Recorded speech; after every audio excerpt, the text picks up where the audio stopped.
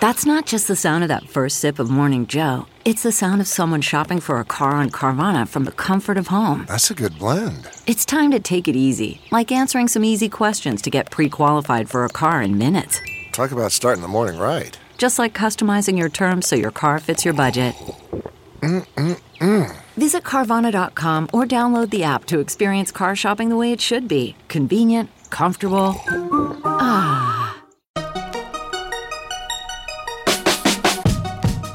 Welcome to the Tech Meme Ride Home for Wednesday, February 26, 2020. I'm Brian McCullough. Today, Facebook bans ads around coronavirus, a deeper dive into how the coronavirus crisis might be affecting iPhone development.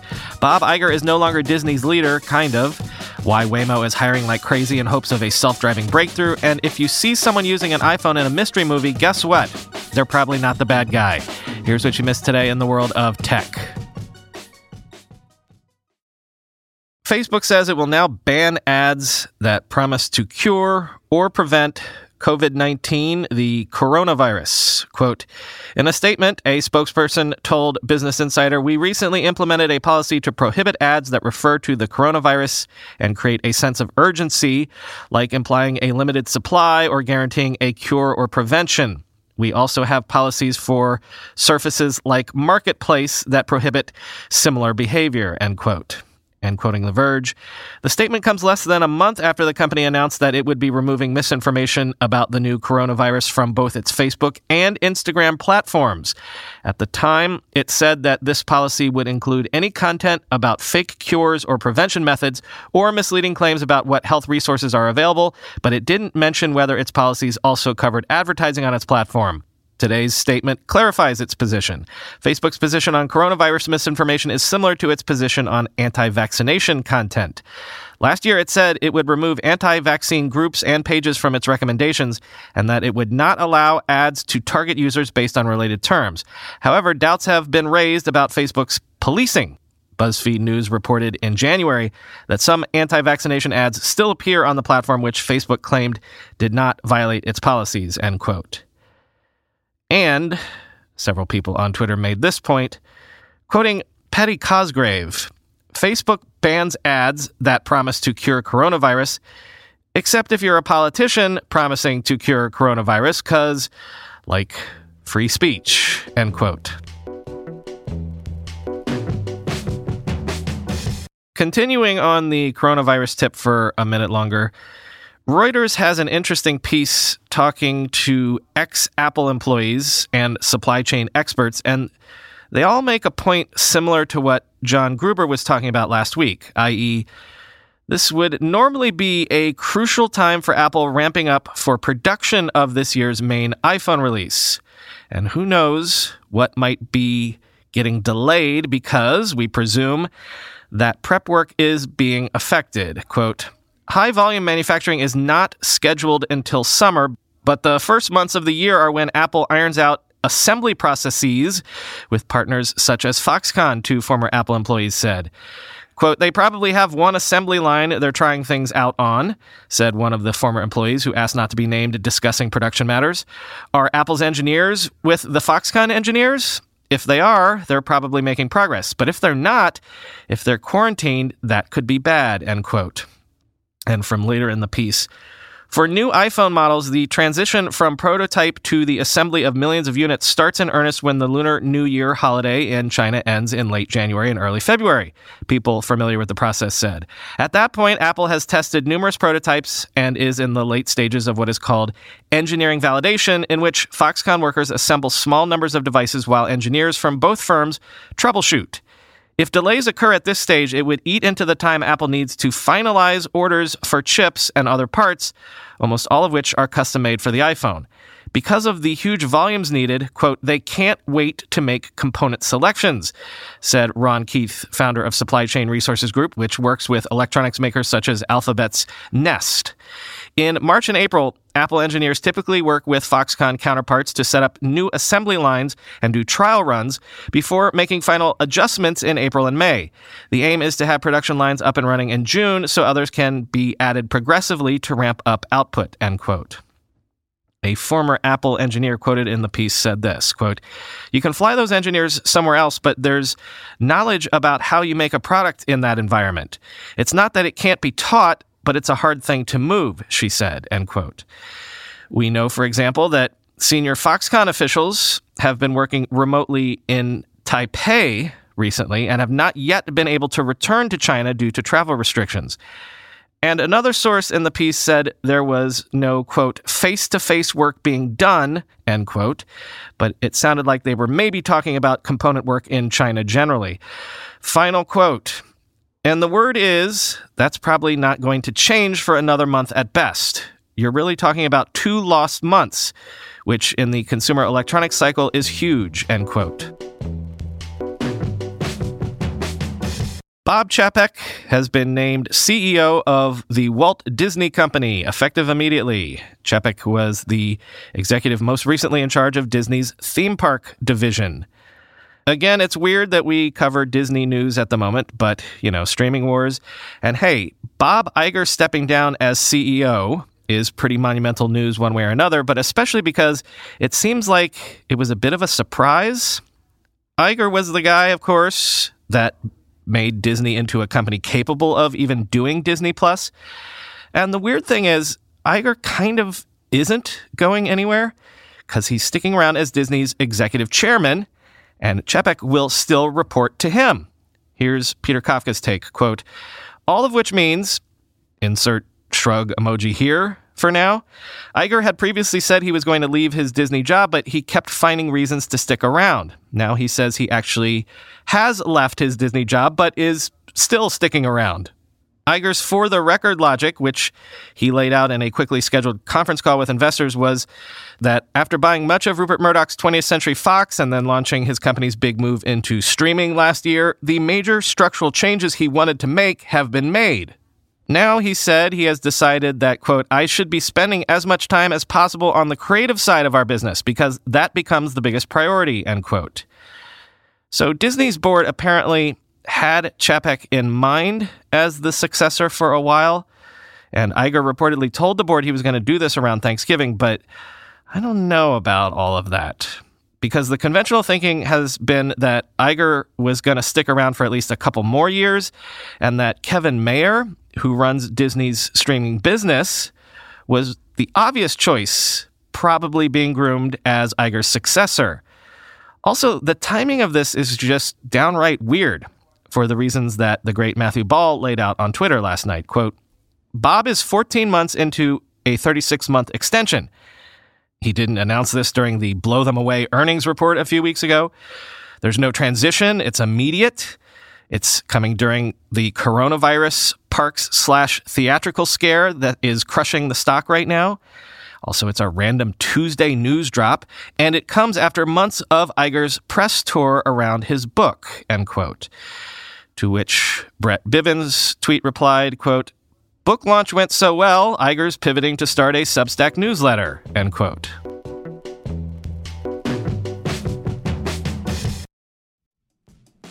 How do you make a password that's strong enough so no one will guess it, and it's impossible for you to forget, and do it for 100 different sites, and make it so everyone in your company can do the same without ever needing to reset them? Sounds impossible unless you have 1Password. More than any other product I've ever told you about, I can vouch 1,000% for 1Password. I can't live without it. 1Password makes strong security easy for your people and gives you the visibility you need to take action when you need to. Any device, anytime, 1Password lets you securely switch between iPhone, Android, Mac, and PC with convenient features like autofill for quick sign-ins. All you have to remember is the one strong account password that protects everything else. Your logins, your credit cards, secure notes, or the office Wi-Fi password. 1Password's award-winning password manager is trusted by millions of users and over 100,000 businesses from IBM to Slack. It beat out 40 other options to become Wirecutter's top pick for password managers. Right now, my listeners get a free 2-week trial at onepassword.com/ride for your growing business. That's 2 free weeks at onepassword.com/ride. Don't let security slow your business down. Go to onepassword.com/ride. We all know there are things in life that you have to compromise on, but when it comes to your health, there is no compromise. So don't go back to that one doctor who uses your appointment to catch up on the latest headlines, their family group chat, their crossword puzzles, just because they're available right now or they take your slightly sketchy insurance. Instead, check out ZocDoc, the place where you can find and book doctors who will make you feel comfortable, listen to you, and prioritize your health. And you can search by location, availability, and insurance, so literally no compromises here, because with ZocDoc, you've got more options than you know. ZocDoc is a free app and website where you can search and compare highly rated in-network doctors near you and instantly book appointments with them online. Once you find the doc you want, you can book them immediately, no more waiting awkwardly on hold with a receptionist. And these docs all have verified reviews from actual real patients. We're talking about booking appointments with tens of thousands of top-rated, patient-reviewed, credible doctors and specialists. I have personally used ZocDoc to find a podiatrist when I needed one for the first time ever in my life. Go to ZocDoc.com/TechMeme and download the ZocDoc app for free. Then find and book a top-rated doctor today. That's ZocDoc.com/TechMeme. ZocDoc.com/TechMeme. Let's real quick do another sort of reading the tea leaves piece. There's a growing sense inside of and outside of Waymo that the self-driving revolution isn't happening as quickly as Waymo maybe thought it would. The latest indication of that is Waymo is apparently throwing tons of engineers at the problem at a prodigious rate. Quoting from the information, Waymo nearly doubled its headcount to 1,500 employees known as Waymonauts from 800 about a year ago, said a person with knowledge of the figure. Much of the expansion came from the hiring of hundreds of engineers. Waymo hopes will help it to achieve a technological breakthrough in developing a reliable self-driving vehicle. The workforce expansion suggests Waymo's annual cost is nearing $1 billion, while its brand new automated taxi business is yielding just hundreds of thousands of dollars a year in revenue.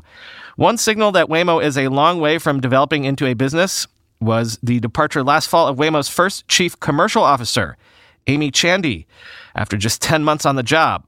Her departure hasn't previously been reported. Chandy had arrived with fanfare from Alibaba Group, the large Chinese e-commerce firm. But Waymo hasn't replaced Chandy, suggesting there aren't many money-making opportunities at the company beyond its small robotaxi service, serving about 1,500 suburban Phoenix residents. In addition, two of Waymo's senior-most engineers stepped down from their roles as the company entered its second decade of trying to solve one of the world's hardest computer science problems, underscoring the technical challenges that still lie ahead, end quote. The information goes on to say that Waymo is putting additional resources into simulation software to work out the kinks in its software before it sends it out into real roads, and is also throwing bodies at the machine learning software to try to make breakthroughs in areas like perception, or how quickly the software can categorize objects that it encounters in the real world. Former employees say Waymo has been trying to grab all the good machine learning engineers it can get its hands on, including poaching them from Google. From the interesting Raise file, Plume is a startup that has developed an AI-powered adaptive home Wi-Fi mesh network. And they've raised a $60 million Series D at a $510 million valuation to keep doing so, quoting VentureBeat. Founded in 2014, Plume is one of a number of companies seeking to improve Wi-Fi connectivity by strategically placing multiple routers throughout the home. Plume continuously learns and adapts to each household, monitoring internet usage and allocating bandwidth based on the devices that need it most. The increase in connected devices in the home, from fridges and smart speakers to TVs and light bulbs, has created more potential for internet black spots, something mesh network companies are eager to fix. Charter Communications, which trades under the Spectrum name, is one of the largest cable TV and internet companies in the U.S. and recently announced that it was adopting Plume's open-source OpenSync framework.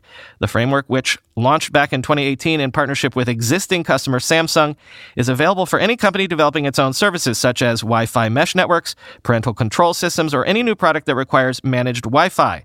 Today, Plume claims more than 650 million devices, communicating with 16 million OpenSync switches across 14 million households, according to a statement, end quote.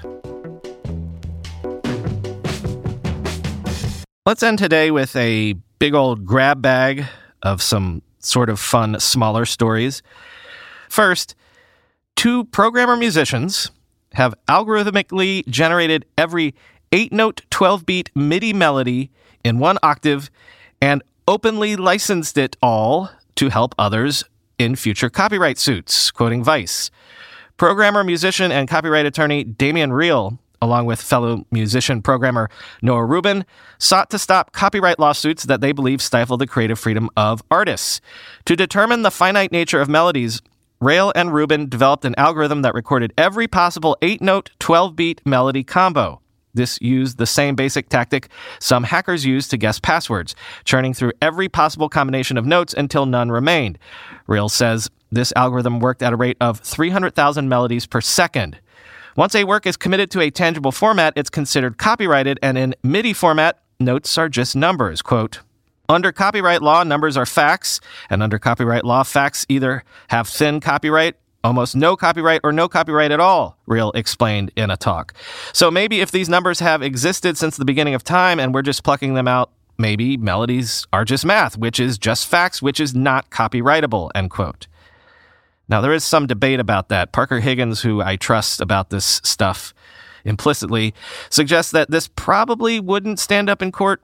But hey, some real Robin Hood stuff here, so good job.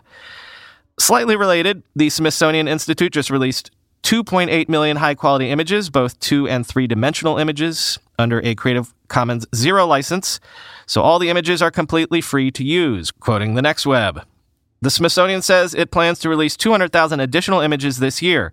The Institute says this collection is merely 2% of its archives, as it plans to digitize all 155 million items from its archives, end quote. And next, spoiler alert. Seriously, spoiler alert. If you see someone using an iPhone in a movie or TV show, that most likely means they aren't going to end up being the bad guy. That's according to director Ryan Johnson regarding Apple's policies for using their products in films and TV shows, quoting The Verge. Apple, they let you use iPhones in movies, but, and this is very pivotal if you're ever watching a mystery movie, bad guys cannot have iPhones on camera, the director said in a video interview with Vanity Fair. He joked that revealing this information could potentially spoil future mystery movies by revealing who the goodies and baddies are. Quote, every single filmmaker that has a bad guy in their movie that's supposed to be a secret wants to murder me right now, he joked. It's a particularly important detail in a movie like Knives Out, where at one point or another, basically every character is suspected of murdering wealthy crime novelist Harlan Thrombey. Don't worry, though. The specific screenshot Johnson shares isn't too much of a spoiler if you're yet to see the film. There have long been rumors about Apple's control over how its products are shown in TV shows and movies. According to Mac Rumors, the company says that its products should only be used, quote, in the best light, in a manner or context that reflects favorably on the Apple products and on Apple Inc., end quote. And as far back as 2002, people noticed that on the original seasons of the show 24, all the good guys used Macs and all the bad guys used Windows PCs.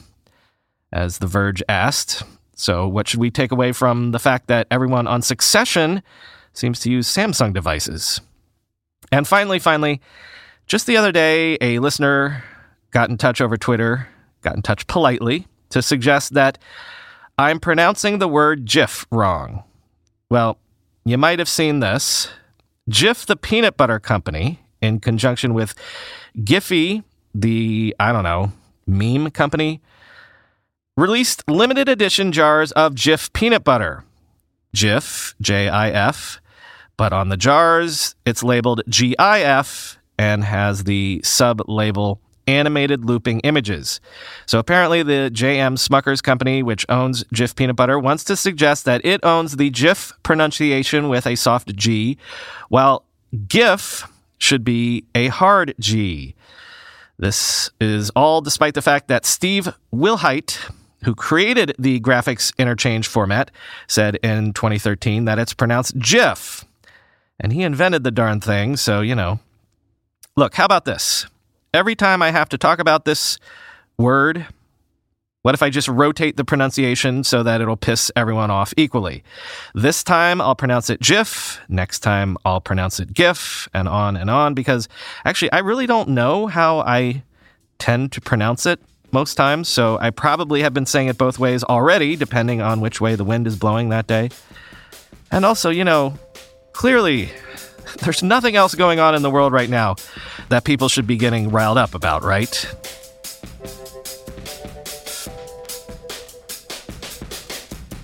I liked this idea from the great Hunter Walk on Twitter this morning.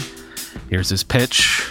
New York Times wedding section style write-ups and pics, but for how startup co-founders met each other, end quote. Talk to you tomorrow.